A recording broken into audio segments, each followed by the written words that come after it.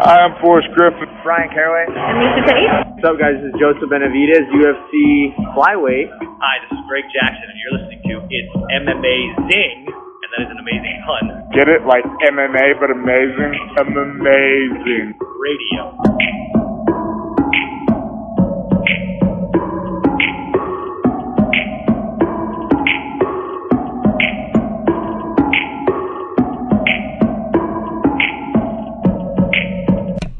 Welcome to It's Amazing Radio. I am your host, Dr. Law. With me, as always, DJ Mark. What's up? Also with me this week, Lavender Gooms. Happy October, Bobby. Happy October to you, too. Finally joining us this week, Kid Presentable. You muted. Muted himself. Oh, pressing the right click and the left click can be a little tricky on a touchpad. It's episode 401. I did like last week was really a testament to everything that could go wrong at once. When it was done, I was like, just tell me this thing didn't record and that'll just be the cherry on top of this thing. Let's just call it a day. All right, boys and girls, we are in a weird place where just not a lot's going on, straight up. We got people talking about, for some reason, Conor and Khabib hosting Tough. We're not talking about that.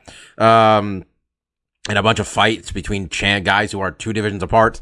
Fuck that. We'll talk about the fights that are supposed to happen in the following weekend. And that's pretty much it. Bellator's got a couple cards this weekend. I don't understand Bellator. Bellator's not good enough, or deep enough. Good enough's not the right word. Deep enough to have this many cards. Last week should be a good example when you went from Paul Daly as the main event to two people nobody had ever heard of because somebody missed weight. Anyway, I digress. Holly Holm, Irene Aldana, went 5 rounds.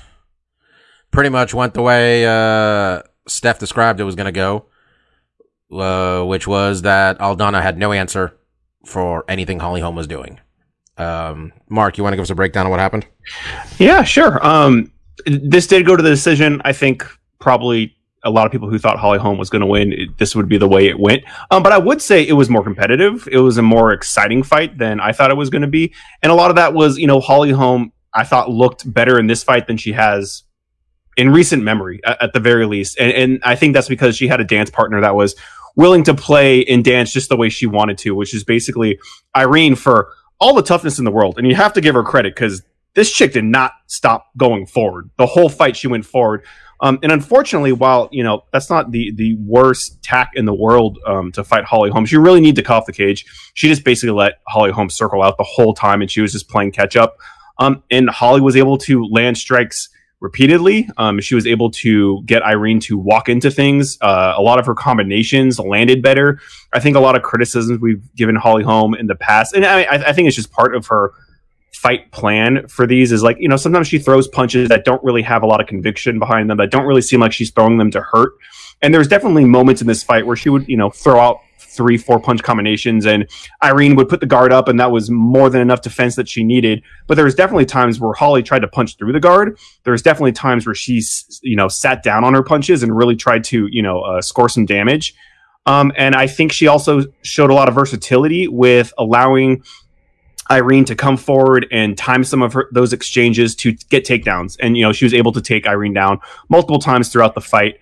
Ultimately winning, a unanimous decision, winning every round. And, a lot of the scubbub online that I saw was people giving Holly Holm a lot of 10-8s in this fight.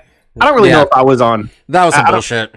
I think maybe potentially the last round, but again, when you're kind of judging these fights, and I thought the same as you when I was watching it, Bob. I didn't really think there was a lot. I thought maybe the last also. That was what I thought too. And it's really because Holly went hard in the last minute. Like it probably helped that she kind of does the Winklejohn method of. Stefan mentioned it last time, of not only the corner yelling out when she strikes, saying "Hey," but like Holly, and this is a legitimate technique in the striking arts, is to like kia or breathe out when you strike. It's a way to control your breathing when you're striking. It's also a way to kind of like intimidate your opponent. Holly Holm does it all the time. She's always kiaing or exhaling. But it kind of, I think that plays into the judges where she's like, yeah. It's like, yeah, okay, the corner.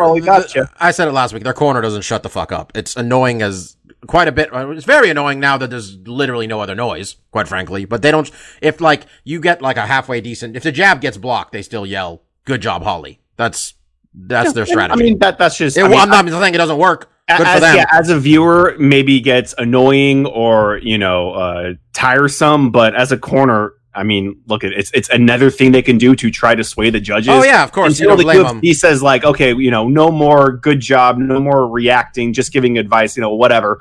But at the end of the day, I think Holly had a really great performance, and I do think that had to do a lot with Irene engaging in the fight and coming forward. And we've seen in the past that's kind of the opponents that Holly does the best with, and that's why she looked so unbelievable against Ronda Rousey, because Ronda Rousey's a bull. She comes straight at you and she just ran into everything Holly threw at her.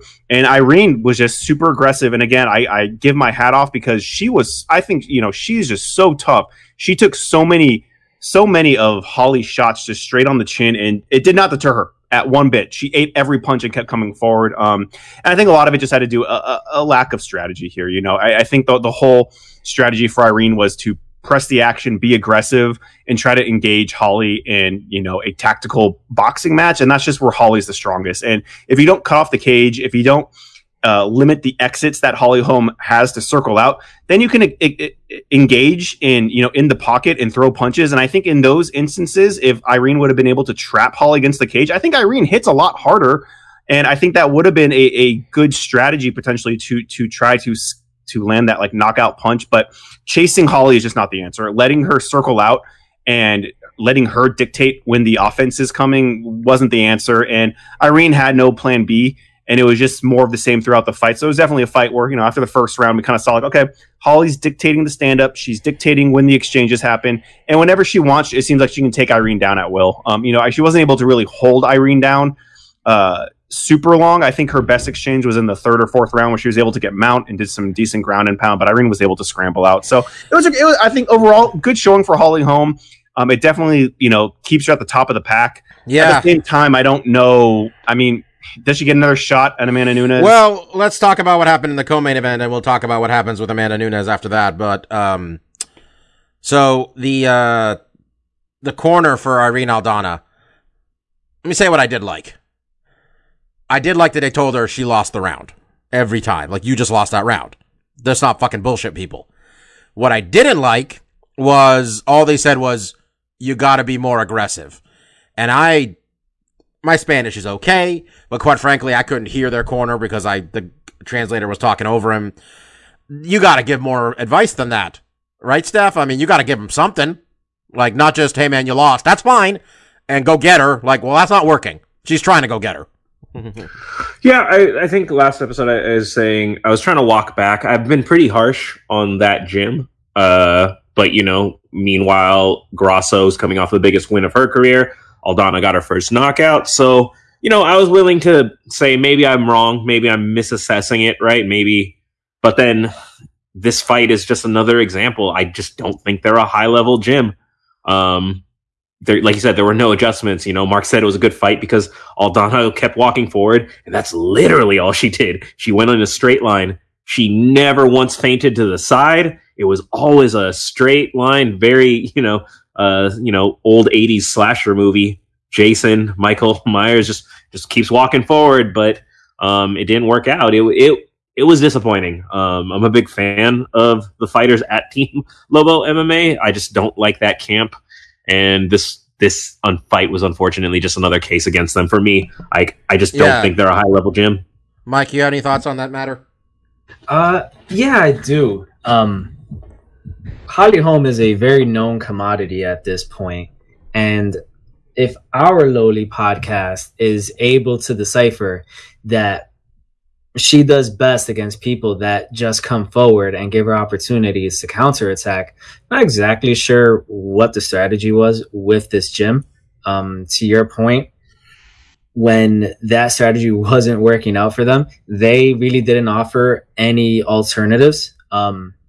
The fighter's job, obviously they got to think some in the cage, but they're in the midst of it. They're in the thick of it. They're not able to see the forest from the trees a lot of the times while they're actually in the octagon, in the ring. So it's up to the corners to help point them in the right direction. Just saying you need to be more aggressive, it's not enough for people that you're possibly giving 20% of whatever your purse is too. So I agree with you, Bobby and Steph, that considering this is their, the highest profile fight for Aldana, I think she acquitted herself well considering the circumstances, but I think the real indictment is on the coaches. Co-main event was Germaine de Randamie against Juliana Pena. Technically, I think it was the big boys, but that's true. It was the big boys. Well, okay. So, Mark, you and I mean, but we were on the same page where we were on different sides of the picks, but we were like, you're going to know about a minute or two into this how this is going to go.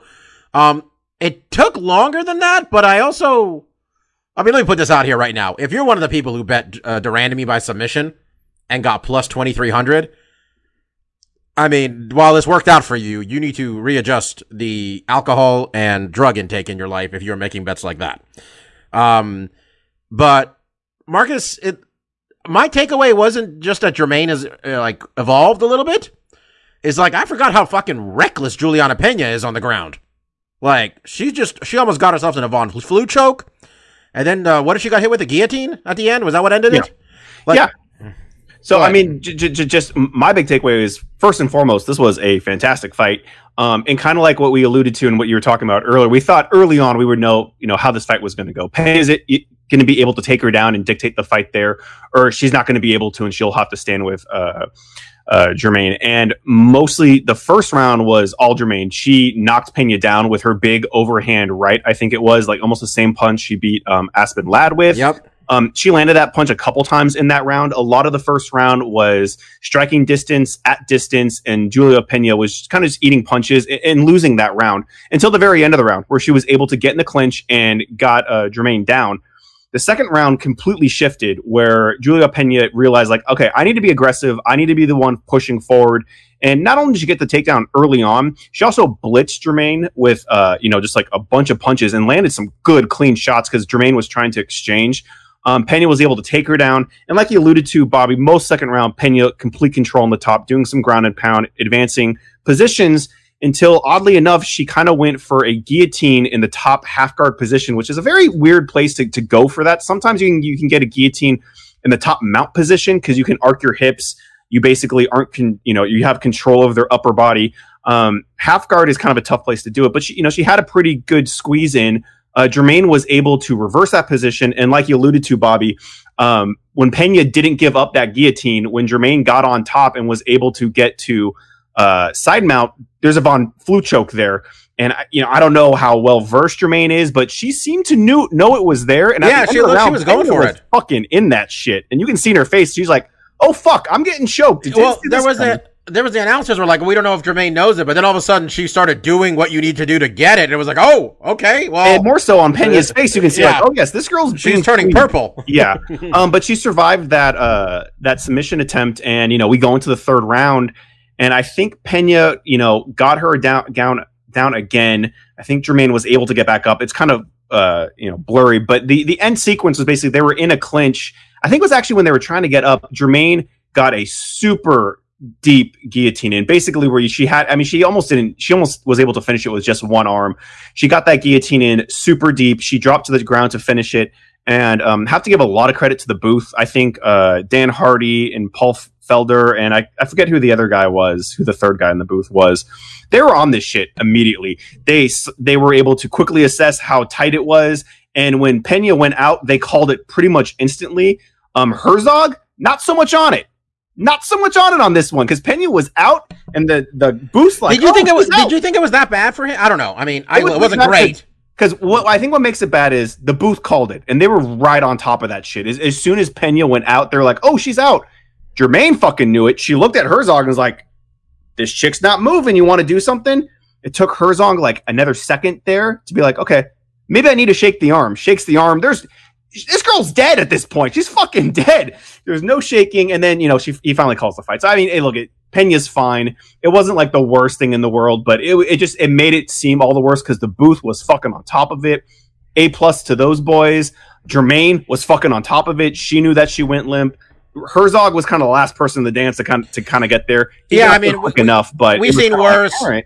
I think when it was over, I was like, I've seen worse. I've also seen better. I was like, and he's a pretty good ref normally, and I was like, Yeah, he could have been. They were against the cage too. I was like, okay. I mean, I and give a when little bit of someone's credit to that. choked on top, it is sometimes hard to see that moment where they stop moving. But it was mostly like all the principals involved, as me as the viewer watching, everyone was keyed in on that thing being done except for the ref. And look, Pena's fine, so no harm, no foul. And hey, maybe better to call it late when someone's unconscious than to call it early when they're not truly out. But regardless, de Randamie looked great in this fight. Her stand-up looked good. Takedown defense looked better, but still, that is the Achilles heel for her. But she looked like a big one. Steph, we got Juliana's previous. I think it's her only previous UFC loss. I might be wrong about that, but the one that sticks out, her last loss was against 125-pound champion Valentina Shevchenko. She got hit with an armbar. Valentina was on bottom and armbarred her. I don't think people really looked at that one and thought this woman has a problem with submission defense. That fight plus what we saw on Saturday night. What do you think? Do you think we got a case of just recklessness, or what do you think happened? Again, I only caught the final round of it, but from the highlights I saw Germaine's good at stand-up. She beats you up. And I think a big factor in this, with how the submission even played out, is she was big. Germaine was real bigger than her. I say, it was like a minute into the fight where I texted you guys. I'm like, oh no, she's so big. I made the wrong pick here. So I think that's just part of it because I think the guillotine came off of a failed takedown attempt off of the clinch against the fence, if I'm not mistaken.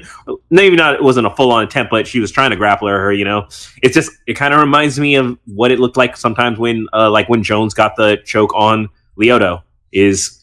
That was just a lot of limbs to take down and struggle with it. In terms of pain, I don't have any great takeaways from it in terms of stuff. She just needs more reps. She has so many long bouts of inactivity. I just kind of forget about her. So it's hard for me to connect fights that are years apart with her. She just needs to keep fighting, There's no shame in losing to de Randamie, one of the greatest UFC champions in women's history, but she said she wants she's uninjured. She says I'm ready to fight again, and God knows they're losing fighters every which way here. So if they can get her to fight again, if she wouldn't, you're right. I mean, we don't see her enough at all, so would be good for her. Mike, Amanda Nunes is a new mother.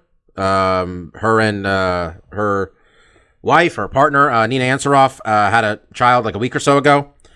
So presumably she doesn't want to fight that quickly. Holly Holm won. Germaine de Randamie won. Do we, do it again, brother? Do we get ourselves a contender out of that fight? We let them fight each other and sort it out and see who gets the honor of fighting Amanda Nunes again? Their first fight was interesting.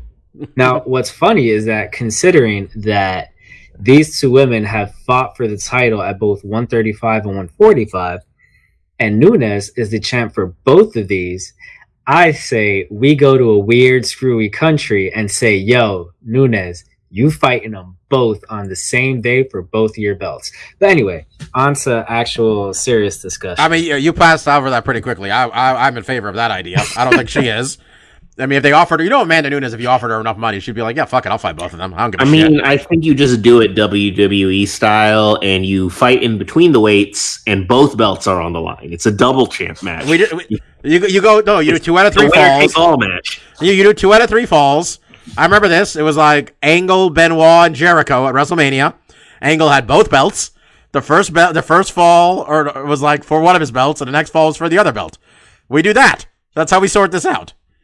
Makes sense to me. Mike, go ahead. They just need to go to that country. I don't remember what we were watching, Mark. The one that was the team MMA. We need that multi-person MMA match. Well, it was called what I saw was Russia. That was the one I saw. Yeah, I think it was a Russian one. Yeah, that was the one we watched. Mike, your thoughts though on this? No, but I would be in favor in that because Jesus. No. Not to my crazy idea. To the idea of a number one contendership fight between Holm and de Randamie. Look, the first fight was very entertaining when they fought a few years ago. Obviously, Jermaine cheated a bunch. It was great. Yes, she did. She for sure did. But the stakes for this one wouldn't be as high. Wouldn't be for a belt. But in a 135 and in a 135 division where, let's face it, there's not that much depth. Mike, let me tell you the rankings right now. After Amanda Nunes, it goes Durandamy, then Holm, then Aspen Ladd, and then Juliana Pena. I thought Aspen Ladd tore her shit. I could be mixing her up with something else. I was just about to tell you. She also got knocked out. The number 3 person there who's coming off, I think, a KO loss and recovering from another blown ACL, and the lady who just lost. And number 4 was Pena. Number 5 is Pennington, who Amanda beat her up so badly it was uncomfortable. Number 6 is Aldana. And then, okay, we're not talking about Ketlin Vieira or Yana Kunitskaya getting title shots. So, yeah, we might be out of options here, brother. Yeah, but I would be in favor of it. And I don't think Nunes is going to be out as long as maybe we all think. Between her and her wife, she wasn't the one who gave birth, so it's not like she's also talking about retirement, though, bro. She's been talking about retirement before the kid was born. What do you think? I mean, let's be honest. This, if she does come back fast, you start talking about retirement. How many more do we got out of her? I think this is a tactic to try to get more money. This is a time-honored tradition at this point now in the UFC. Connor's done it. Cejudo has done it. GSP did it. So I think this isn't so much she doesn't want to fight anymore. It's she doesn't want to fight for the certain amount of money that she's getting paid. These are the contenders available to her, Mark. I know. If there's really a money play, they got to get her somebody to fight, right? Like, we can't just have her beat up the same women over and over again. That's probably the angle I take more from it is there's not a lot of like huge people coming up, new contenders. There's one person I want to see her fight. It's not a new fight. She fought her twice already, and she beat her twice. That's the only one. That's the only one who's ever gotten anywhere with her. I really don't have much interest in that. So it's mostly new matchups because Jermaine, Holly just don't interest me as much. Aspen Ladd, she has to earn it. She did win a fight after she got knocked out. And then Pena just lost. So it doesn't seem like there's a lot of fresh contenders. And honestly, and when Amanda Nunes talks about retirement, I think it's a smart move. Why not end up on top? As long as she has that financial means to continue on whatever endeavors she may have picked up. She's gotten some sponsorships and stuff. So if money's not a factor, then you can be in this game too long. And we get used to it because so many of these guys are in here for decades longer than they need to be, and they just can't give up the drug. But if you can have a clean break... Everybody stay tuned for the next fight we're going to talk about. Mark has really teased it right there with guys sticking around too long. Sorry, buddy. Sure. And this is even a different case, right? This is someone that has really reached the pinnacle of, they're on top of the mountain. Carlos Condit didn't really quite get to that level. But, so, when I hear a fighter that's double champion, that is easily, encrunched herself as being like the best women's fighter of all time, I don't think that's debatable at this point at all. I honestly don't. So when you're at the top, how long are you going to stick around just to wait for someone to dethrone you? Why not, leave on top? But I think that has a lot more to do, with their drive. If there's any, but that's another thing, maybe Amanda Nunes has accomplished everything she set out to, because I don't think, and I'm not trying to put ceilings on these women or anything, but I don't know if she ever thought I'm going to be the first and only women's double champion and just wipe out the division. I'm sure she did, but now when you're here, it's just what more is there to prove? Just dominating and ruling. She's defending both goddamn belts too, bro. Yeah, that's the impressive part. I think there's been a couple male champions that I guess I've kind of done it, but for me, she really did it actively, where she was jumping back and forth and not just okay, I'm going to be a 45er now or a 135er. So, I think her accomplishments have speak for themselves. I think she's reached the highest peak of women's MMA that we've ever seen. And look, she can reign on that mountain as long as she wants, but I don't think it's a bad decision to be this chapter of my life's over, and it's time to start the other one, because like I alluded to, some guys can't close that book, right? And the ending of that book is a very different tale than they would have when they were on top. So, I think it's always better to leave when you've accomplished everything, you're still healthy, you still have your faculties in place, and financially, if you're able to support yourself, why not? Steph, we're talking about a division. I mean, this is the division with contenders. I mean, we have another one with no contenders. I mean, this is going to come out of left field, but pardon me. Should they have paid Cyborg? No. It's the fact that this. I don't know what else to say at this moment. No, I mean, I get what you're saying. Yeah. I get what you're saying, Bob, but that's a one-fight solution. That's not a long-term thing. I've said this well. There doesn't need to be two divisions. Everyone who's a contender in the other division fights in the other division too. You know, so it's not like we have this 145 to get new matches. The Cyborg one was it. For her legacy, does she maybe deserve a rematch? Sure, it wasn't close. Nunes was better. So if it's the one fight that they ever have, I won't really go to sleep having any questions about, would Cyborg have done better? Maybe it was decisive enough that I don't care. It's just not a division. So if Amanda retires, one of these divisions just folds. That's how I see it. Yeah. All right, the other fight we talked about and picked, Carlos Condit and Court McGee. Old man Condit, old man McGee. I mean, this fight kind of went the way you thought it might go in terms of, like, if you can just imagine how a fight between these two guys would go. It went. But the part that really stuck out, honestly, Mark, is end of the first round where Carlos Condit invited Court McGee to the fucked up Broken Nose Club. And at the end had the look in his eye like he was a natural born killer all over again. He didn't look bad, honestly, Condit. What'd you think? Yeah, no, I mean, that was the most significant strike, of the whole fight. And yeah, this fight was a kickboxing fight. There was pretty much no clinch work. It never went to the ground. And it was really just Court McGee not able to figure out that puzzle of getting in the pocket and exchanging with Carlos. Carlos kept on the outside. They exchanged a lot of kicks where I think Carlos is a little better suited there. And then, at the end of the second round, they finally kind of had sat in the pocket and exchanged a little bit. And most of those exchanges throughout the fight, when they did throw at each other, Condit was a little bit on the outside. Court wasn't quite in the pocket. He wasn't able to land and reach significantly. And his only shots where he was able to land some good offense was when Carlos came in with strikes that shortened the distance. When he came in with elbows and we started using hooks a little bit more, that allowed Court to get in range and land a few strikes here and there, but it was just never enough. Carlos he ran this kind of like a Winklejohn fight, much like we saw in the Holly Holm fight. He mastered the distance. He was in control of almost all the exchanges. He got the cleaner shots. He got the decision win. So it was a good return to form. We spoke last week about Carlos losing 5 fights in a row. A lot of people just thinking that, maybe it's time to hang it up. This fight didn't necessarily make me think like this is Carlos Condit of old. This guy's got a lot more left in the tank, but it definitely showed me that, when he's not fighting the cream of the crop, he's still a competitive fighter.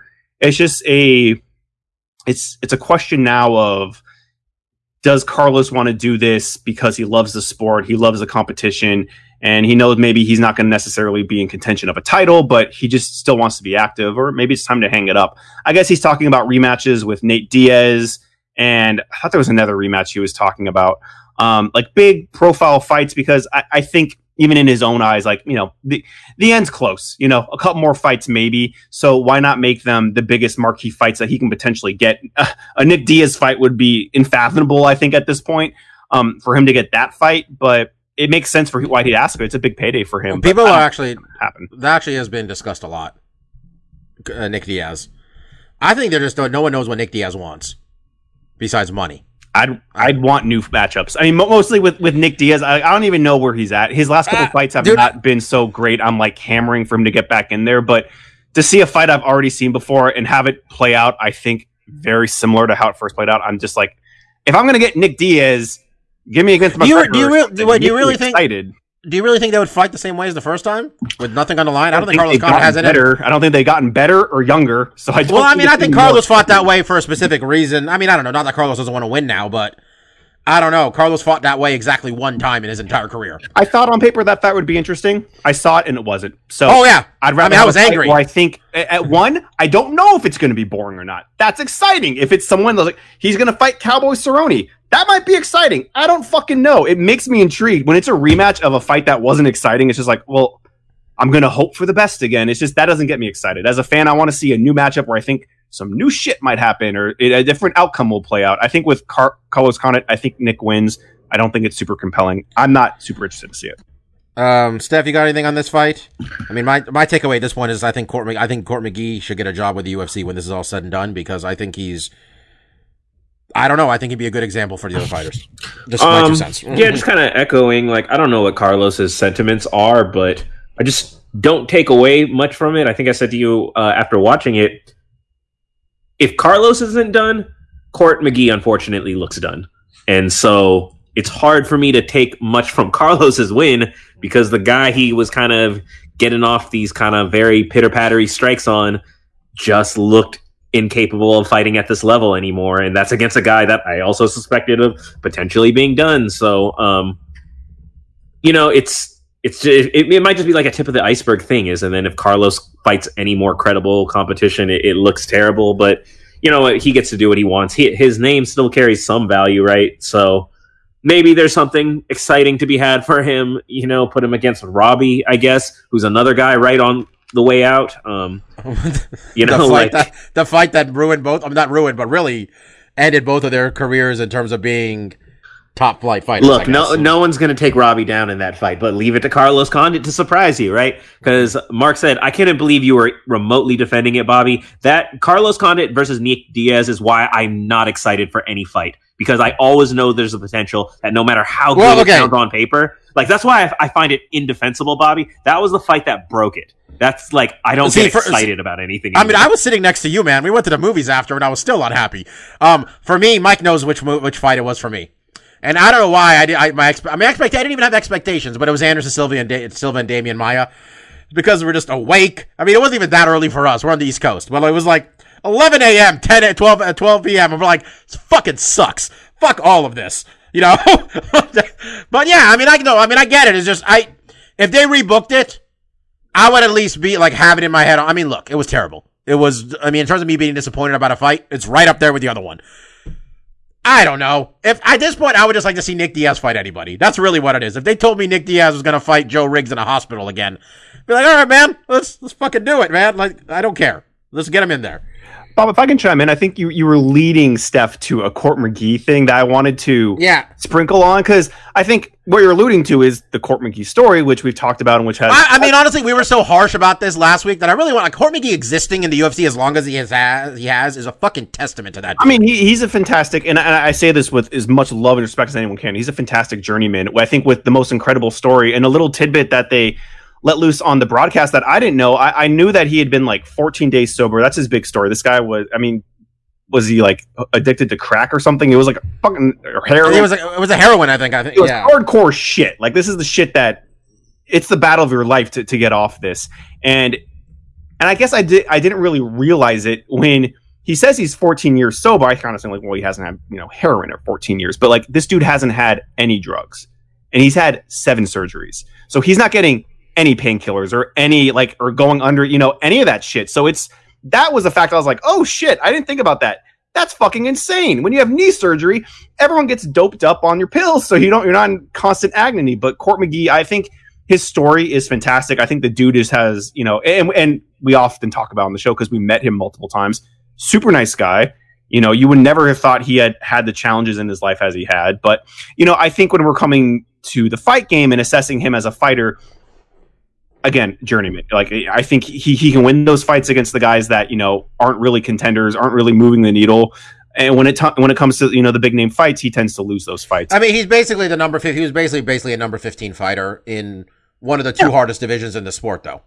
Yeah, so and like you said, staying in the UFC is not easy. You lose a bunch of fights in a row. You have to get in here to stay relevant and to stay in the game. And he's been able to do that. He's never been able to string enough along where even a whiff of the title was even in mention, but he's done enough to stay around, and he puts on compelling fights, and he's a tough ass motherfucker. So, hat goes off to him. An incredible story. Obvious, I would hope that this is the kind of story that gets made into a movie or something, because I think Court McGee is just that type of person that has already fought his toughest battles. So going in the cage and fighting these dudes is not, any tougher than the battle he had with the needle. So I think that's an incredible story. Yeah, I just think they could. I mean, as they're looking at his record right now, and he's lost 5 of 6. I mean, Mike, your thoughts on this too? But I'm just looking at this guy's record. He's lost 5 of 6. He doesn't look good. And if he I mean, I just think the UFC should give this guy a little rope, because I also think at the end of the day, I think he'd be like a good guy to have around. He just seems like a quality dude, and he's been in this fucking thing since, was it 2010?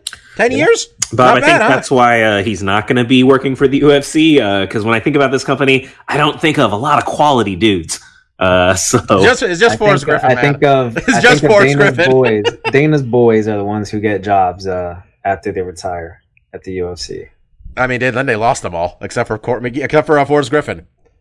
Forrest Griffin, by the way, that Toyo Tires commercial, excellent. The question really is about, like, in what capacity does he? I don't know. I haven't talked to that. I mean, most of these guys that get jobs outside of fighting, it's mostly commentators, right? And I haven't seen Court McGee break down stuff. Maybe he's a great commentator. Maybe he could do that. Whatever they pay Misha Tate to do, to go places and promote this, like promote the brand. Misha Tate worked for ONE FC, so you know what I mean. Whatever they were going to pay. I mean, Chuck did nothing. What does Forrest Griffin do? Have him do what Forrest Griffin does. Go around and promote. I think the problem is that Forrest Griffin still very much commands that job. He's not going to let Court McGee come and take his job away from him. So that's going to be tough. I don't know if Forrest Griffin needs an assistant. Maybe that's a good. You know what, man? Open a UFC gym in Utah. I bet there's not one there. Put his name on a UFC gym. I honestly do hope that whenever Court hangs it up. Because let me tell you, man. Pardon for interrupting, but let me tell you, BJ Penn's name is on a UFC gym in Hawaii. And you know how much of a goddamn BJ Penn mark I am. But motherfuckers get losing bar fights and shit, and he's falling apart. Court McGee, despite his past struggles, the man's you look at this man as a success story, and putting his name on something would be great, I think. I know I'm really going to bat here for Court McGee, but that's what I've decided I'm going to do about 20 minutes ago. Court McGee in Utah is going to really draw a bunch of people. I don't think he has the BJ Penn name, but I agree with you, Bob. Whatever happens, whatever next chapter in Court McGee's life it is, I only wish him the best of luck and the most success, because dude's obviously earned it.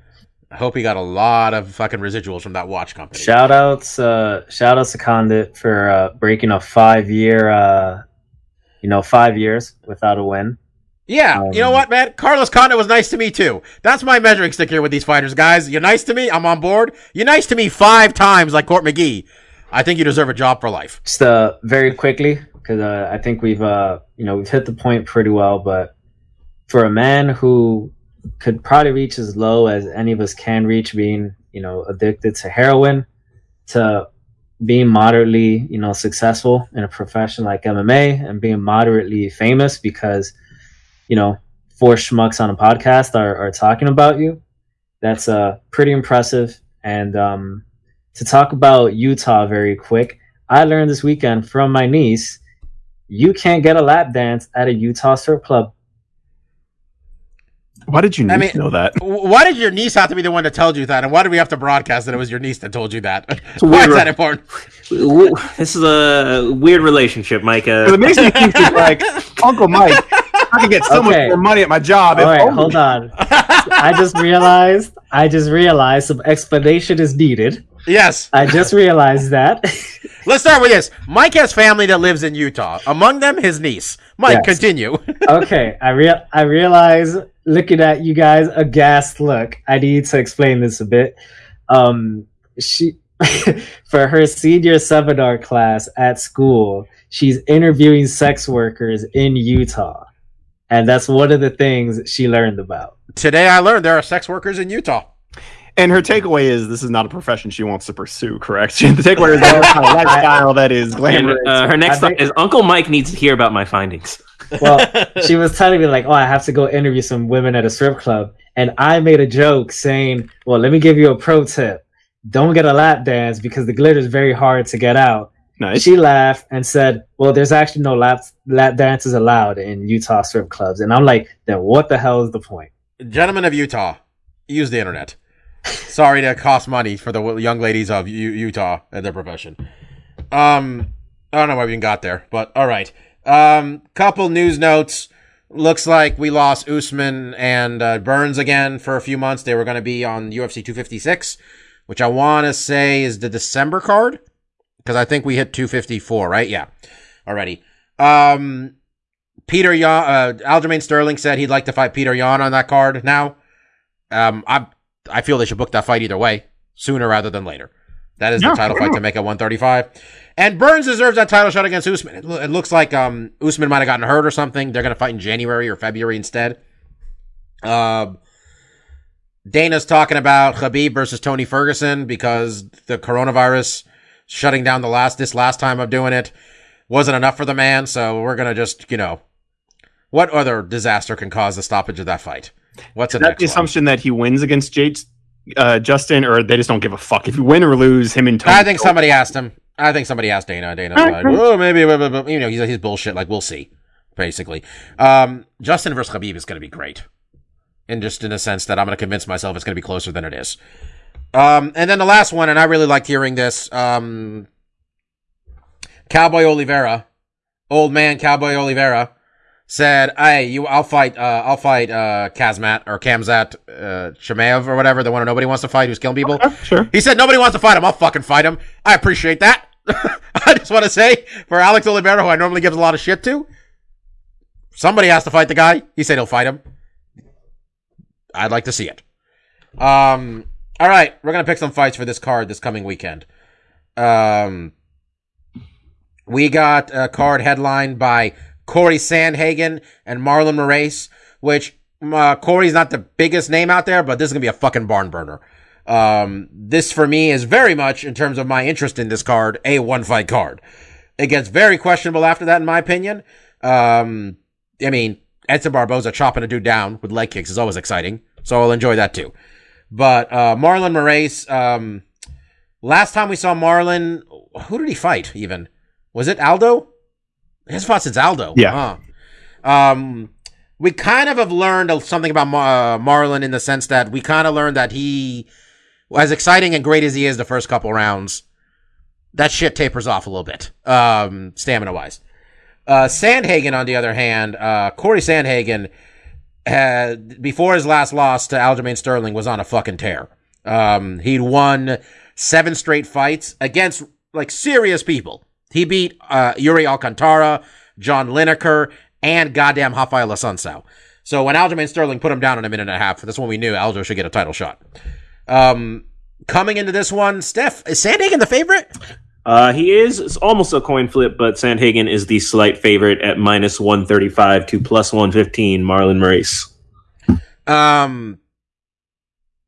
What are our standings now? Is Mark just insurmountably beating all of our asses now, Mike? Is that where we're at? He is. I can't even pronounce that word. They just said, yes, he is beating our ass right now.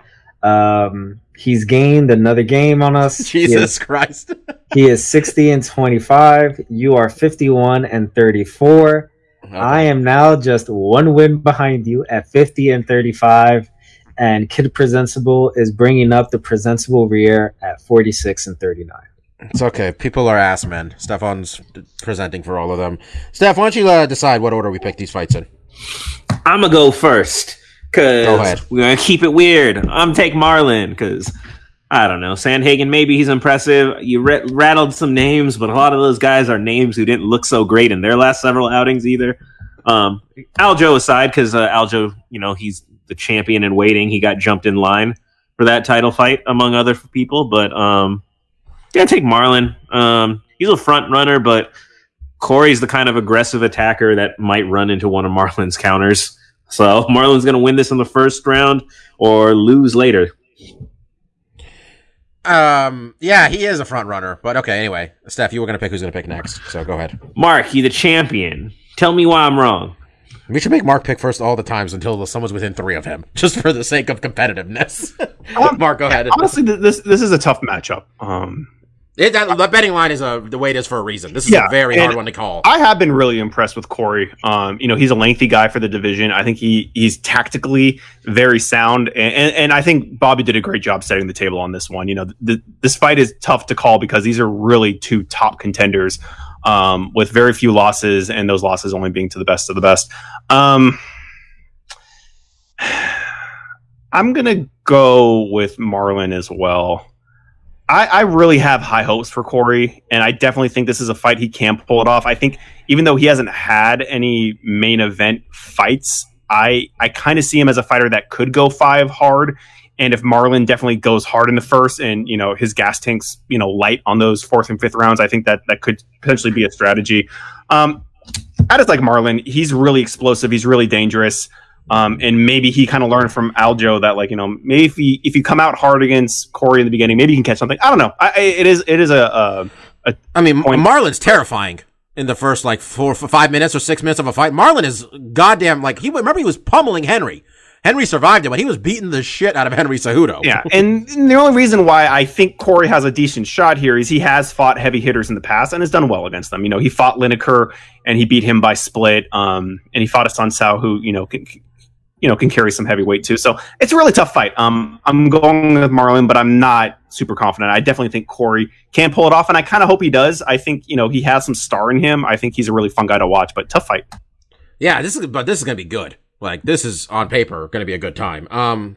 Steph, who's next? I mean, I don't think it really matters whether Bob or you or Mike go next, because I feel like this is the move where both of you be contrarians to Mark to try to make up ground, but really you're just getting further behind because unless one of you is not taking Sandhagen. Honestly, I mean, I'll be totally honest with you. I was going to pick Sandhagen no matter what, because I actually do think this is honestly my logic. This is a goddamn coin flip. Really, this is the betting line is the way it is for a reason, Steph, but I've never seen him get knocked out. So it hasn't happened yet. He's young. He's coming off of a loss, hadn't lost in a very long time. I think he's part of a good team, that Elevation Fight team. He's going to show up in shape, So I'm going to go with Corey. I think we saw Marlon's best, and it's still very, very good, but I think Corey's right up there, so I got Corey. Mike? I, on the other hand, am not picking Corey Sandhagen because Mike is going for second place. Mike is trying to get second place locked up. He's like, I can't win one of these. I can get second 2 or 3 times. While I think Moraes is a monster in the first round, no denial, will likely win this fight in the first round. You got to pick your spots when you're laying your nuts on the line, and this is one of those fights. All right. I'm going Sandhagen because I still got 3 months to make up space against Mark. Did you wait? Okay, I feel I might have bullied you into this just now. No, because when Steph was going on this spiel, I was starting to smile because Steph hit it right on the money. Honestly, Mike, I was gonna start it off by saying, "Mike, let's do it," and then I was gonna pick Sandhagen. Yeah, man, I think honestly this is gonna be awesome though. These top 2 fights, and the second one I don't think so much is gonna be competitive. It's really tipping my pick here. But I think in terms of excitement, it's gonna be good. Co-main event. I mentioned, I think it's gonna be one-sided. Edson Barboza. The man who, when the fight's over, you just feel bad for the other guy. Taking on Mr. Finland himself, Makwan Amirkhani. Last time we saw Amirkhani, who was born in Iran, so I'm still picking against his ass. I don't care, because it's not gonna go well for him. He just beat Danny Henry. Before that, he lost to Shane Burgos. Straight up, they've never given Makwan anybody on the level of Edson Barboza. But in fairness to him, he is 6-2 in the UFC. So let's see what the fuck he's got. Edson Barboza, I feel, has been in the UFC since he was about 19, and he's 34 right now. Last time we saw him, he lost a split to Dan Ige. Straight up, Edson's losing a lot of fights. He's lost 3 straight fights. After getting one of those was a knockout to Gaethje, the last 2 were splits. I don't think he lost to Paul Felder, but that was a close one too. Steph, you want to pick the order of who? I mean, you already did it. Mike, you want to pick who the order is? We're picking these fights? Yes, and I will go first because I'm not gonna pick against Barboza in this fight, even if Mark were to pick Amir. How the hell do you say that name again, Bobby? Makwan Amirkhani. I'm gonna call him Amir because I don't want to butcher his name. Well, what you did is you took his last name and only took half of it. Why don't you call him Makwan? Makwan? Yeah, go with Makwan. Makwan. All right, Makwan. Even if Mark picked Makwan, I'm gonna pick Barboza. I wasn't gonna go. God, I really stumbled on that name. Mike, you're hitting the Mac in Makwan real hard. You're like Makwan. I am. You know what? I'm flustered. I'm just gonna pick Barboza, and Bobby, go ahead. Yeah, I got Barboza too. I think Amirkhani's a good fighter and all, but we never seen him tested on this level, and I don't know if there's anything I've seen him do so far, because he's got a lot of submission wins, and that's the way he's the best chance of beating Barboza.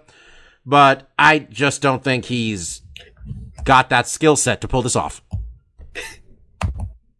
Mike, can you pass it to the next person? I'm sorry. I got a case of the giggles now. Steph, why don't you go? I was leaning to make it interesting in picking Amir Khani. Edson's one of the bigger favorites on this card.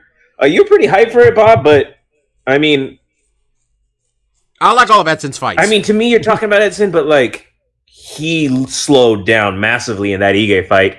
He lost a split decision where Dan Ige did not look good, and by contrast, Edson didn't either. Edson's had a lot of wars, and he's not young. So he's one of these guys. I think when the drop off happens, it's gonna be sudden and violent. That said, Amir Khani gives me no picture in my head whatsoever. He's not a guy who's been memorable besides, he's very handsome. Besides sharing a ethnic point of origin with you, Bobby, therefore you care about him. He's very handsome. His nickname, Mr. Finland, comes from the fact that he got second place in the Mr. Finland pageant. Which, by the way, if you got second place, you're not Mr. Finland. You're just stealing that other dude's name who beat you. But nonetheless, he's a very handsome man. That's his redeeming quality. Well, I believe that's like the fun fact of World's Strongest Men. Mark Henry actually came in fourth in that competition, but don't let that mess with the gimmick. But like I said, none of that paints a picture of who he is as a fighter. He's not been a lasting memory. This will be my I told you so if Edson loses. He has too much mileage. I don't really know who the other guy is, so I'll stick with the 260 favorite in Edson Barboza. Pressing question for this fight. Does Amir Khani come out to return of the Mac? And Mark, who do you have in this fight? Is it going to be a sweep? What he comes out to, I didn't know he had like a theme going. My Mike is making a Mac joke. Okay. I mean, unless it's Little Mac from Punch Out. Not on the same wavelength. Do you guys not know the song Return of the Mac? No, there is the thing that you don't realize is there is a fighter whose regular walkout song is that song. Oh. And you should not be allowed to use it. That should be in the only purview of Makwan. But I am going with Edson. I think you guys laid the case out pretty well. I think when you look at all the losses, it's concerning, but you look at those names and it's like, well, that's fucking cream of the crop of probably like one of the most competitive divisions in the sport that's been in the sport. 155 has always been fucking best of the best. Some of the best fighters of all time have come through that division. This guy's fought a lot of them. He's been losing to them, unfortunately. But it is hard, like Stefan said, Makwan doesn't leave a big impression. I've definitely seen him fight. And I think the biggest impression is when he fought in Sweden and they were hyping him up as Mr. Finland or whatever, and then he lost. And it was like, okay, well, all that hype he built up just went out the window. So I'm going with Barboza. I do think Marquand's best strategy here is to get it to the ground. Obviously, you look at his win-losses. A lot of those are subs. But you also look at who Edson's fought. These fucking killers, and the dude's only been subbed twice, so it's like, is that a very strong avenue to go down to? It doesn't seem like a lot of other people have been able to catch Barboza, and the guys that have been really slick guys like Ferguson and even Cerrone when he's on the ground. That dude can be very slick with his submission. So I'm going with Barboza. Not super confident in this one. It's a tough pick. All right. Is that all of us now? Seth, did you make a pick yet? Everyone did. Okay. Final fight we're going to pick. We're going to talk about the big boys. Sorry, my neighbor just made the whole building shake. Ben Rothwell, Marcin Tybura, Big Ben fought OSP in his last fight and said, I didn't look good. That was shortly after we all said, he didn't look good. He's coming off of 2 straight. Before that, he beat Stefan Struve. Marcin Tybura has won 2 straight against nobody you guys remember. Sergey Spivak and Maxim Grishin. This is Marcin's second Fight Island fight, and this is Ben's first time fighting on Fight Island. Betting odds for this one, Steph? We got Big Ben as the slight favorite at minus 165 to Tybura's plus 145. Just want to say I gave everybody an out here, and I said, tell me if you don't want to pick this fight. And nobody said a goddamn word, and now I wish I didn't bring it up. Mark, I'm gonna go ahead and let you pick. Can always, how we're gonna pick can this always fight. still bail on it. No, it's too late. We're committed. Mark, what's the order here? Yeah, it's tough. I'm going to favor Ben. I agree. No. Well, I meant pick who. I mean, you can pick first if you want. Okay, well, I guess I'll pick first. Sorry. I'll pick first, and I'm going to go with Ben. Not a lot of strategy here. The guy's been, he's rattled off a couple wins, but he hasn't looked impressive, like you guys noted. And Marcin just hasn't really left much of an impression. He's coming off 2 straight wins. It looks like maybe he's corrected ship because before that, his last 5 fights, he'd won 1 of 4. So it definitely seems like he's on the right track now. I think Ben's a tough out. He's not an easy fight. He makes it ugly, and he tends to get those fights. So I'm going to go with Ben in this one. But again, not super confident. Don't have a lot of data backing this one up. But Steph, why don't you tell me who you got? I'm gonna make it interesting and take Tybura. Ben, I like Big Ben. I love the dude. He's nice. He actually had a very reasonable stance on Black Lives Matters, which is a very rare thing in the UFC community. Well, I mean, he was also watching Kenosha get torn down, and and all that stuff, and he had a reasonable opinion of everything. So yeah.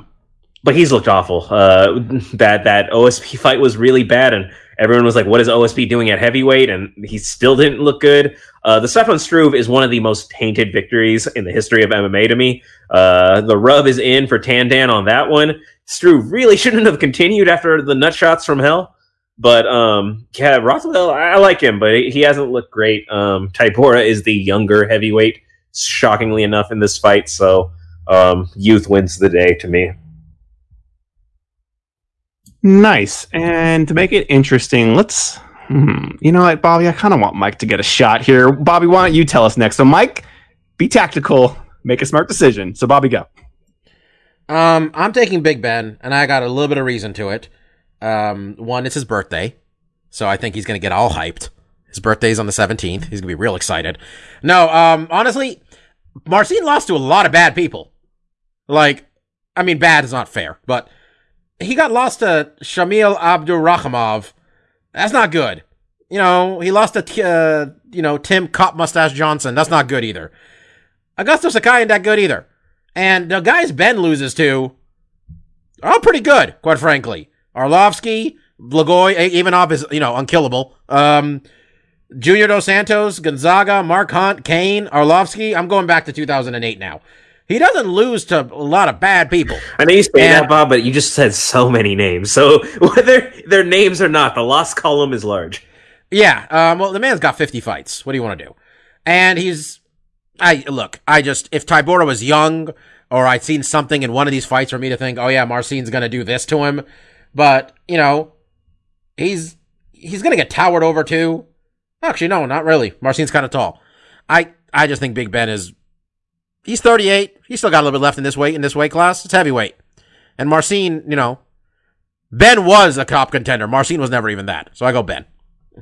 All right, Mike, you going to split? Is this where you make a tactical decision, or do you play it safe and go with the rest of us with Ben? I guess, Steph, did you say Marcin? Did you make it interesting? I did, man. I got nothing but making it interesting the rest of the year, man. I'm just having fun, guys. I'm just having fun. Stefan has done this for me. He's already made it interesting. You don't have to pick Marcin to do the fun. Not everyone picks Ben wrongly when he loses, but do you have the cojones to pick? Bark. You muted. Give him a second while he gathers himself. Episode 401. There we go. There's our big boy, Mike. What you got?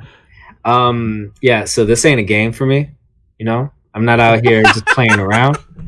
I look at this fight, particularly, I look at my computer screen and see that both you and Bobby picked Rothwell, so obviously I'm picking Tybura. Got to do it. Got to make the lead way here. So, all right, I think that does it, Bob. There was no other garbage on this card. We decided to throw some chips at. Normally I'll just list some interesting fighters on the card, and it's just like, I see some names, but I remember being interested in Tom Breeze one time. This looks like a whole bunch of it's like you're booking a bunch of dark matches. You got local jobber versus UFC fighter on a lot of these. And they're flying these guys out to Abu Dhabi for this shit. If this is some Las Vegas shit, I'd be like, all right, that makes sense. But I hope some of them live nearby. Or like they couldn't get him. Maybe they're probably speaking to the fact that they're at quote unquote Fight Island. When I didn't think there was an actual octagon near the beach, I'm like, yeah, all right, sure, it's just marketing. But I've seen that octagon near the beach. All right, I saw Angela Hill, doing some shadow boxing in that octagon. Before we leave Abu Dhabi for the last time, whenever that is, we need to have a full card done at that outside venue. I don't disagree. Well, I mean, next week we got Korean Zombie versus Brian Ortega. That's interesting. That's gonna be a banger. Week? That's next week. It's gonna be a banger. And we got a whole bunch of question marks on this card too. But it jumps off a fucking cliff after that. But that is a cliff to jump. Well, I mean, Jessica Andrade and Caitlin Chukasian is pretty good too. That's not, I not didn't a bad see that fight one. either. That one. Well, that's in the announced but not confirmed section on Wikipedia. It's a little bit. I don't understand what's going on there, to be honest. But yeah, it's whatever. Honestly, these last few months, you look at these Fight Night main events. I'm like, if you put all these together, it'd be a good base for a main card with a title fight on top. I see the name Saeed Nurmagomedov. Are they related? Is that a common name in the Caucasus of? He's part of the Warlord paid for team too. Let me see. I think it looks like he's related. Honestly, I just figure, it's one of those things. It's like in basketball, though, the NBA, there's a couple Bogdanovich players. They're not related. Apparently, that's a common last name in Serbia. Bellator also signed one of Khabib's cousins, though. They said they announced it was one of his cousins who was 6-7-0 or something like that. Where were we fucking going? How did we get here? I just said there's a Saeed Nurmagomedov on the card, and I was just like, is he related? Yeah, that card. Then a week after that, I think, is October 25th, we get... 24th. Yeah, that's the big boy. Oh, 24th. Well, I think the time difference is a thing here, too, one way or the other. But that's the early card. The October 24th one. That's the one where the pay-per-view starts at 11 a.m. our time. Fun fact, I'm taking Justin Gaethje against the greatest fighter of all time. And if Bobby wants to get on this train, he's copying me. Yeah, because it's not like I've, been on the Justin Gaethje train since he was fighting at a fucking rec center in Wasn't Colorado. Stefan always telling us, watch this World Series of fighting, watch this Gaethje kid, he's the best kid, look out. I definitely didn't spend months saying, you guys watch World Series of Fighting? I thought you were the one that jumped on the bandwagon. You're like, oh, this Gaethje kid. No, I'm just joking. I've always been calling this guy out for it's not like I was like, you guys see him? There was about 14 people there, but he leg kicked the shit out of this guy. Yeah, and I was calling Khabib as the uncrowned champion for many years, but I like to do that WWE thing, where as soon as the champion, I'm predicting the next one. Man, Bellator's got some shit coming up. But let me just mention it before you do stuff we like. Bellator's got 2 cards in France. We got one of them is main evented by Manuel Newton versus not Manuel Newton. Sorry, Michael Venom Page. Manny Newton is not making his return to Bellator. Don't worry, guys. MVP is taking on, MVP, man. He said he wants to fight some real competition. We got to get him out there with some people that, we know, not just, guys we've never heard of before. So who do you think he's fighting, guys? I want the Paul Daly rematch. I like wrestling Paul Daly. It's fun. He's taking on Ross the Hitman Houston, who is a Scottish fighter who's 8-0. He's 8-0. I honestly thought you were going to say Ross Pearson. Dude, I would love that. What's Ross Pearson up to? He'll fight MVP. That'd be competitive. The rest of that card is nothing. They're in Paris, France, so you got to headline the other main event with the star, and that's Czech Congo. That's right. Czech Congo is taking on Tim Johnson. This is Congo versus Johnson 2. Because we had to run it back, brother. Nobody here remembers what happened in the first one or saw the first one. I will wager there was an illegal nut strike. I hope you're right, but look, there definitely was a way. Bob, let's be clear, there was one. Did you not one. watch that fight live? Czech Congo versus Tim Big Johnson. Oh, we did and forgot about it. That's right. Was that in the UFC? Was that not the fight at the Prudential Center? I wasn't at. Oh no, this was also they fought in Bellator. I'm reading it. They fought in Bellator 2 years ago, where Tim Johnson got knocked out by Czech Congo. Also, but he definitely took a get kick, Stefan. Let's be honest. I do want to throw this out here too, since we're spending way too much time on Bellator. My man Melvin Manhoff's getting a fight in there. Where's Melvin's name? I missed Melvin. He's getting that curtain. He's jerking it open for you. Manhoff's still in there. He's a little Tyson guy. And he's actually, I looked at his record because I was like, this guy's still fighting. He won his last 2 fights, so all right, he's doing something right. Melvin's 40-4. Jesus, Melvin. We watched him lose somewhere when we got press credentials. Fresno, maybe? I thought we watched him win. I thought. Did we win? You watched him win because we were like, "Do you want to talk to him at the post-fight conference?" Like, no, we got a long ride home. Look, Stefan's correct. Stephon, Fresno, he did win. That's true. We did redeem ourselves, Stephon. Mark and I did go to a press conference for Bellator. But that's how that was the last time I went to Bellator. I couldn't show up after that. All right, let's do Stephon. I had too much real shame. Quick, not for nothing. Do you guys realize Cheick Kongo only has 2 losses in Bellator? One of them is Ryan Bader. Well, that got turned into a no contest. So technically only 2 losses. Okay, sure. It's only 2 losses? I mean, how old is Cheick Kongo now? 40-something? 45. Fuck me. All right. He's 45? Damn, son. Yo, black really don't crack. This man looks 30. Jesus. Yeah. God damn. Yeah, he hadn't lost since he lost to King Mo. King Mo done retired. Wow. Anyway, let's do stuff we like this week. I'll go first. Watched NXT TakeOver. Well, I skipped around it, but I was watching NXT TakeOver, and I thought that Steph watched it too, so please feel free to chime in, sir. I thought that Gargano really made Damian Priest look good, because that was the most interesting Damian Priest match I've ever seen. And not that Priest is a bad wrestler, I just never cared about him. I think that's a fair assessment. I mean, when I first saw him, I was really making fun of his gimmick name, where he's the Archer of Destiny. And I saw this man's walkout. That man shoots like 8 fictitious arrows over the course of his walkout. There are so many, him turning back to the Titantron, shooting an arrow, and some type of effect happening. I'm like, this man is really hammering that point home.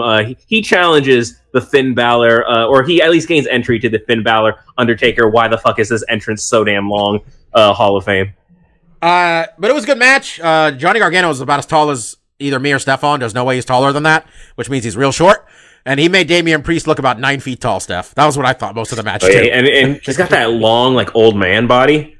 Right? Yeah. It's like there were pectorals a decade ago, but now it's just kind of... It's like I think Kofi Kingston chest now, where it kind of is a little concave over the years. He also, like, wears, like, the Kevin Nash pants, the Diesel pants, and, like, giant leather pants. He looked huge. Long story short. That was a good match, though. Kushida and Velveteen Dream... We'll get into the Velveteen Dream stuff, but it's just not comfortable watching him wrestle. A lot of it is because of how sexual his character is, too. It's just real uncomfortable the whole time. But Kushida's real cool. I told Mark about it. Kushida is Marty. He's Japanese Marty McFly. And Velveteen Dream decided to come out as Doc Brown for some reason. That was fun because it was kind of a squash match, which was interesting. Yeah, Dream sells really well, and give him credit there, too. Yeah, it was just nice. I've been wondering where Kushida was this whole time, because... I caught him a few times in New Japan. I enjoyed his whole time traveler gimmick as a pro wrestler. And then he was supposed to be one of the big NXT signings, and he lost to Walter when he showed up, and that's kind of the last I heard of him. Well, Steph, also there was a whole thing where people knew for years. Like Triple H blatantly said it almost like, I love Kushida. Like that was like one of the guys Triple H was like, I fucking love Kushida. That's what I was wondering. So you got him, so why aren't you using him if you like him so much? Yeah, and he's, I don't know, I thought like him beating up Dream after the match was somehow supposed to convince us was he supposed to be a heel? Because beating up the accused, Predator is not a way to turn heel. Like, and I mean, being dressed as Marty McFly is also not a heel move. Honestly, I zoned out at the Cruiserweight title match, but, you know, it was fun, the parts I remember. I said, Santos Escobar is the most lazy kingpin McDrug dealer name I've ever heard for a pro wrestler. And Io Shirai is the best women's wrestler they got in NXT easily. Candice LeRae's solid wrestler too. It was okay. That was fine. Main event was awesome. Finn Balor and Kyle O'Reilly beat the fuck out of each other. And you know that happened because at the end, Kyle O'Reilly just broke Finn's jaw with a knee. These guys were throwing live rounds, it looked like. You know, let's fucking working real stiff. I mean, my immediate thought watching was like Kyle O'Reilly has better striking than CM Punk. Oh, Kyle O'Reilly, like, he actually does, like, I don't think he has any, I don't know if he has any pro MMA fights, but I want to say he's got amateur ones, but he's a big grappler, too. Man does knee bars and shit as his finisher. You'd hope he'd know something. But I was, you knew cool Kyle wasn't going to walk out with that strap. I really thought he was, Bob. And I had a good reason. I thought Finn was going to drop it because they're doing a whole draft. Yeah. So you clear the tables to move him back up to like a bigger brand or something. But that was the one part in my head. I'm like, maybe that'd be the reason, but that'd be so like, it would have been fucking cool as hell. That would have been awesome. And, Finn, I like heel Finn. A lot of Finn's gimmick is thrusting his dick towards the camera. It's low angle shots of Finn from bottom with him thrusting into the camera. And I feel the WWE is just playing into the fact that fucking women and gay men love Finn Balor. And they're like, yeah, let's show off the abs. Let's show the whole thing. That's half his gimmick. The other half is finger guns.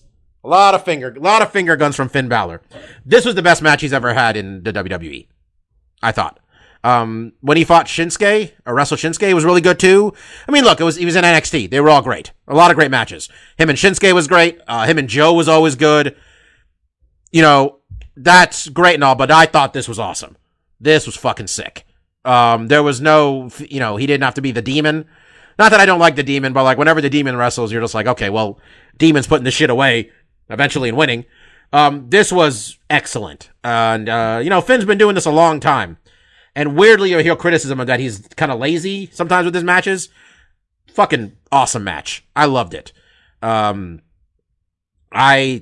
want to, the NXT product, I enjoy it. It's my second favorite wrestling product to watch. It's the only other one I enjoy, quite frankly.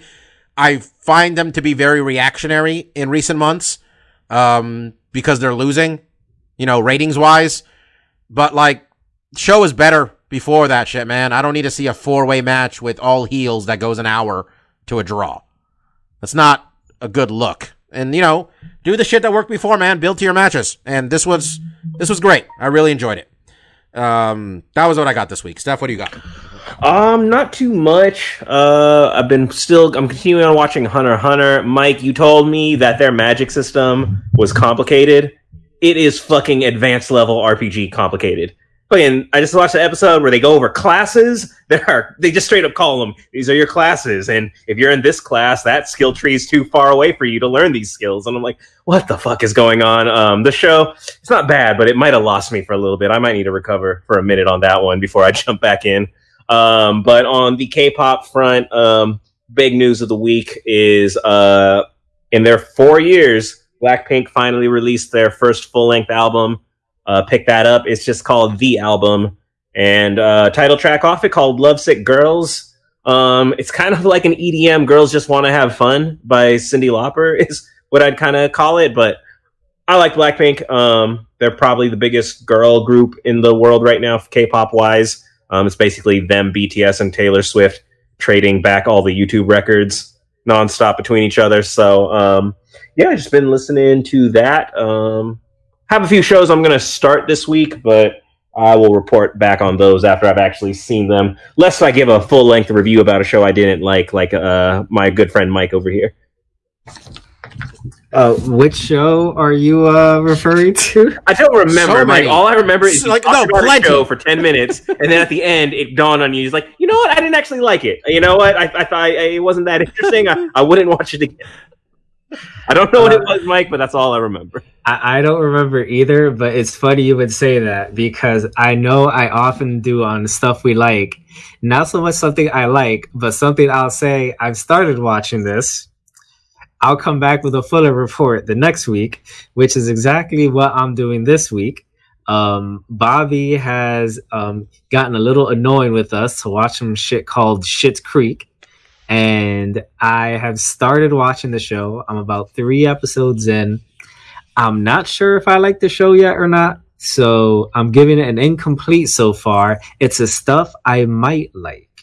Oh, in relation to that, Mike, because it is related to... I'm like 2 decades late. Finally watched Best in Show. That's a good movie. That is a show I have on my queue because I can't remember which one of you was talking about how great that movie was. So I should Wait, Stefan? Did you break up watching this movie like a week ago? Yeah, when it was probably Stefan a week ago. Yeah, Stefan did a week ago when I said that's a great movie, and then I said you should all watch fucking Schitt's Creek. Yeah, because that's it exactly is the same type of humor. This is what.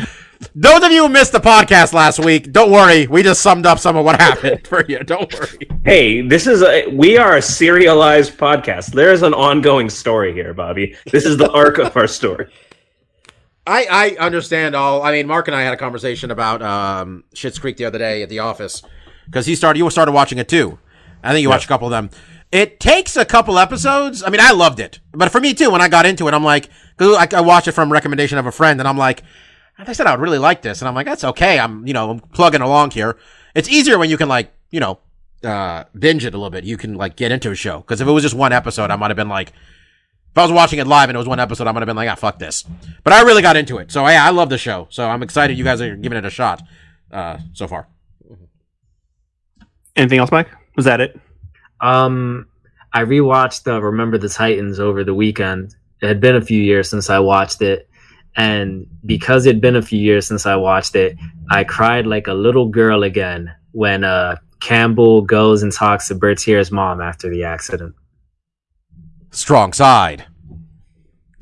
So it's left You're not gonna say the other half? It's left side then it's strong. left side then strong. You jumped the gun. Well, I don't care, man. Bob. I said one. You say the other fucking one. Mike, by the way, was watching the greatest television show ever created too. The last couple of weeks. You don't want to talk about that? Yeah, I guess I can talk about that a bit. I finished binge watching The West Wing again.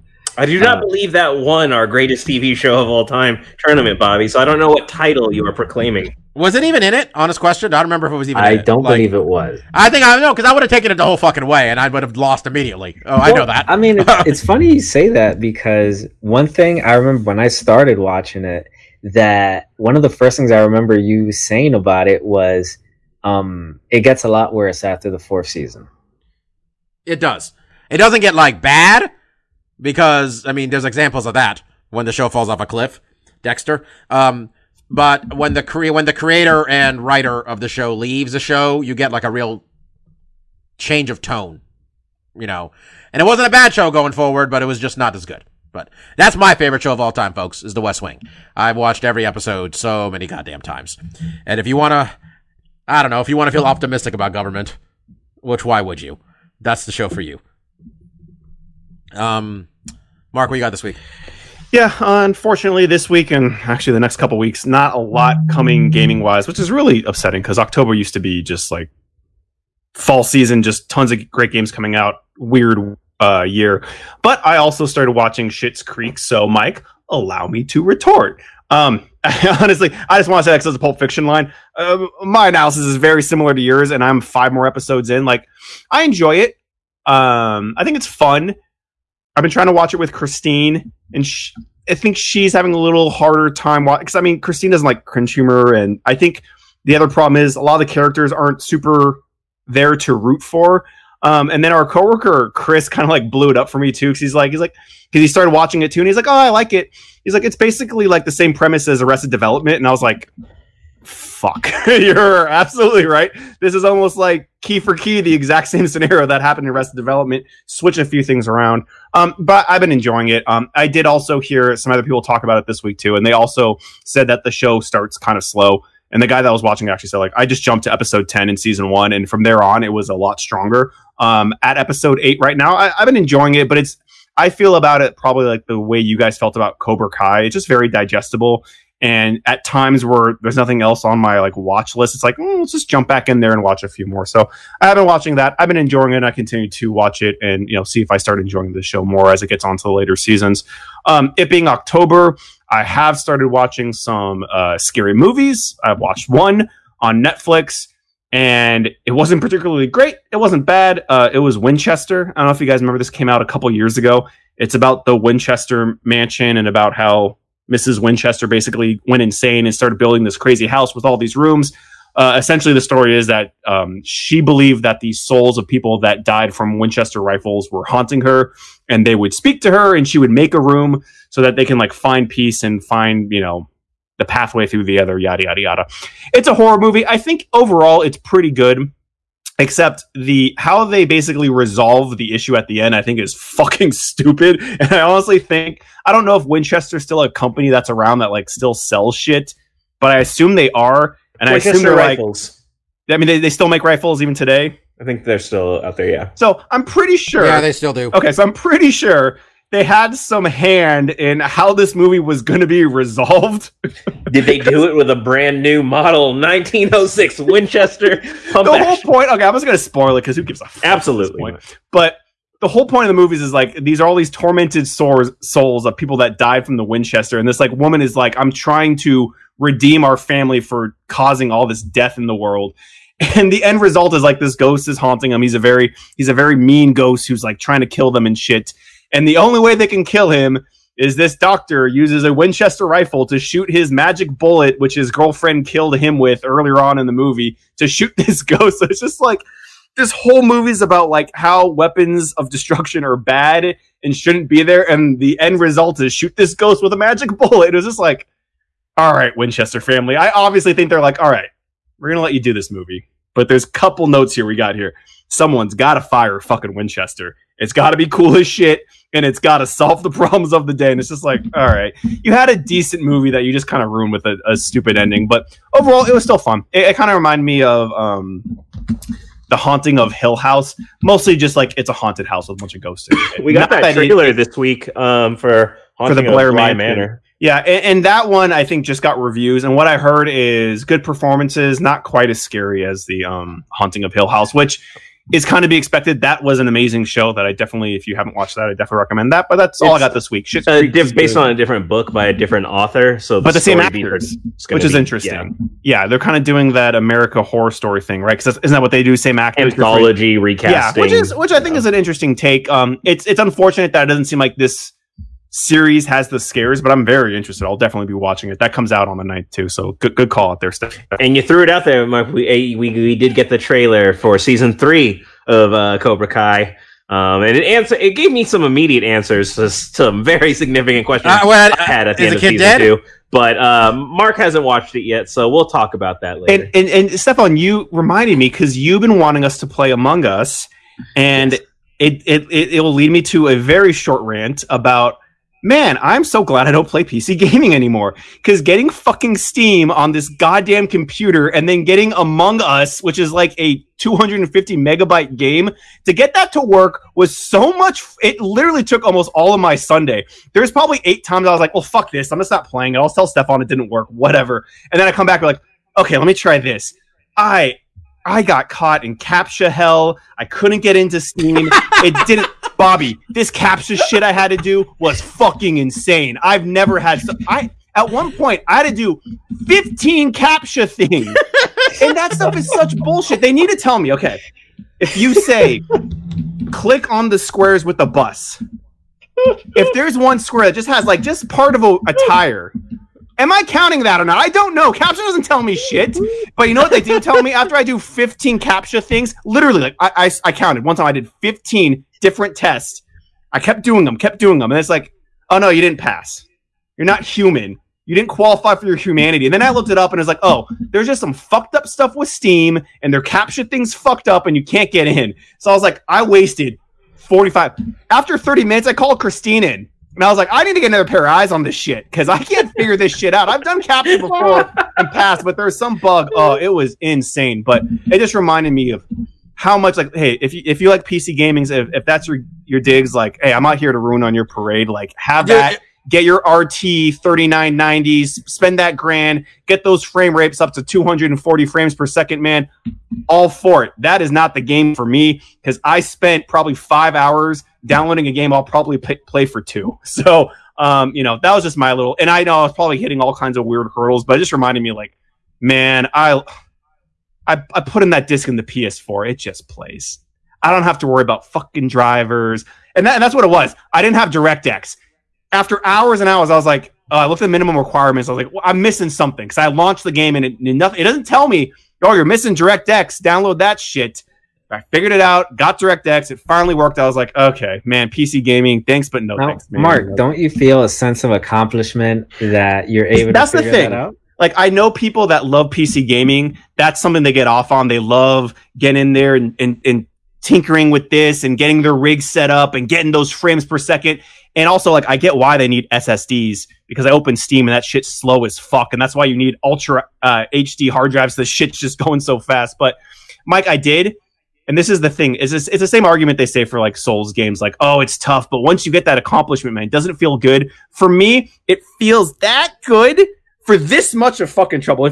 And that good was just me pinching my little fingers. I was going to together. say, this is not a visual medium. I thought I was here. expressing through my voice, but it's like, I did. Mike, when it ran, I was like, oh, thank God. But it's the relief of like, oh, I spent so much fucking time getting this to work. I'm glad I have something to show for my efforts, but it was not like, oh, Guys, this was worth it, baby. It was just like, this wasn't worth it, man, but I did it. It's done. So If we have we, to play Among Us. I don't give a fuck if I play by myself, because I didn't spend all that time getting it to work, not to, especially when after I spent the $5 and it didn't run, I was like, there you go, Steam. You got your $5, you thieves. There you go. If we were any, for a couple thoughts here. First, if we were any sense of any popularity at all on this internet, a fan of ours would take that 4 or 5 minutes and Mark just went on a rant, and we would put it out there, okay? Hey, they got their master class and put all the memes out. I don't even want a piece of that cake. Have your 240 frames per second. Good luck to you. I'll stick at fucking 30 on my PS4, and it's like, oh, the snobs are piece. I was like, oh, how could you play with frame rates so low? Drops into the 20s, with their highfalutin. Go have at it, man, because I'm not downloading any more fucking drivers and figuring this shit out. That's your game. I like that Mark went highfalutin. Also, those of you who ever listened to Ron Funch's comedy album, The Funches of Us, Mark's capture rant made me very much think of that. So go listen to that. I like It's a good Funches too. It's good. I mean, It's a good comedy album. Mark mentioned memes. Did any of y'all see the most recent episode of The Boys? I have Because, not. I am. I'll just say, I'm behind him. Speaking of memes, I'm just gonna say we got Fat Neil in the house, aka Real Neil with the Hey! 5 deal, and I was like, oh man, good to see that guy getting work. Nice. I like that. So nice to see Dude, side note, I started watching not this past episode, the episode before it. And it was 10 minutes in and some gross shit happened. And I'm like, part of me just at this point with that shit on that show, I'm just like, yeah, man, I get it. Right? You fucking, dude's head blew up. You did it again, boys. Way to go. Give me a reason to stick around here. All right? Give me a reason. Anyway, that's a conversation for when this show actually ends the season and we can give our final review of it. And at the moment, mine is not positive. It's not that negative, but it's not positive. Is that all of us? Indeed, it is, Bobby. All right. We were done. We can close the book. So the important thing here, folks, is really you're going to watch the fights this weekend, maybe. You watch that main event, the co-main event, and maybe you watch the heavyweights. You check in about an hour left on this card. But what's really important for us here is Blackpink's just this little group. And we need to push those album sales. So just know, just in the name of this podcast, go buy that new album, right? It's important. They need the MMA fandom. It's not like they get, exactly. It's not like they get 100 million views in the first 2 days. And I thought Stefan was making it up because it sounded like his K-pop bullshit video game where it's like, oh, the most popular band in the world. They just released their first album. How the fuck does that work? You don't have an album. That's the whole point. You gotta get the album out there so you can Nobody has albums anymore. It's just singles, everyone just does mini albums because you can pump them out quicker. 3 songs at a time. Here's 3 songs. All you need is a dance routine, and there you go. Have personalities, go on the shows. All right, guys. That's it for this week. We'll be back next week. We're gonna preview Korean Zombie against Brian Ortega. No one else get revenge. Pick him. I got dibs on Zombie. He's gonna get revenge on Brian Ortega because Brian Ortega bitch slapped one of Korean Zombie's friends. K-pop rap superstar. K-pop rap superstar named. Help me out, Steph. What was his name? Park. Jay Park. You can't do that to Jay Park. You can't do that to Jay Park. It's not okay. Korean Zombie's gonna show up. Just the sound effects on this podcast this week, folks. That's him slapping Brian Ortega around. Anyway, we're going to talk about that next week. Chances are we forgot Bellator. We're going to forget Bellator happened. Though, if Czech Congo kicks a guy in the dick, just send us a message. I like to know what's happening. And if Emmanuel Newton shows up out of nowhere, like Bob predicted, that would be something to talk about. Let me tell you, in the uncertainty of 2020, Czech Congo kicking somebody in the dick is really just a stability I'm looking for. All right, just to let me know it's going to be okay. So that's it this week. I was Dr. Law. That was Kid Presentable. That was Lavender Gooms. That was DJ Mark. Shout out to the guy who invented Captcha. You had a rough one this week. Real asshole. See y'all next week. Peace out. See ya. Cheers.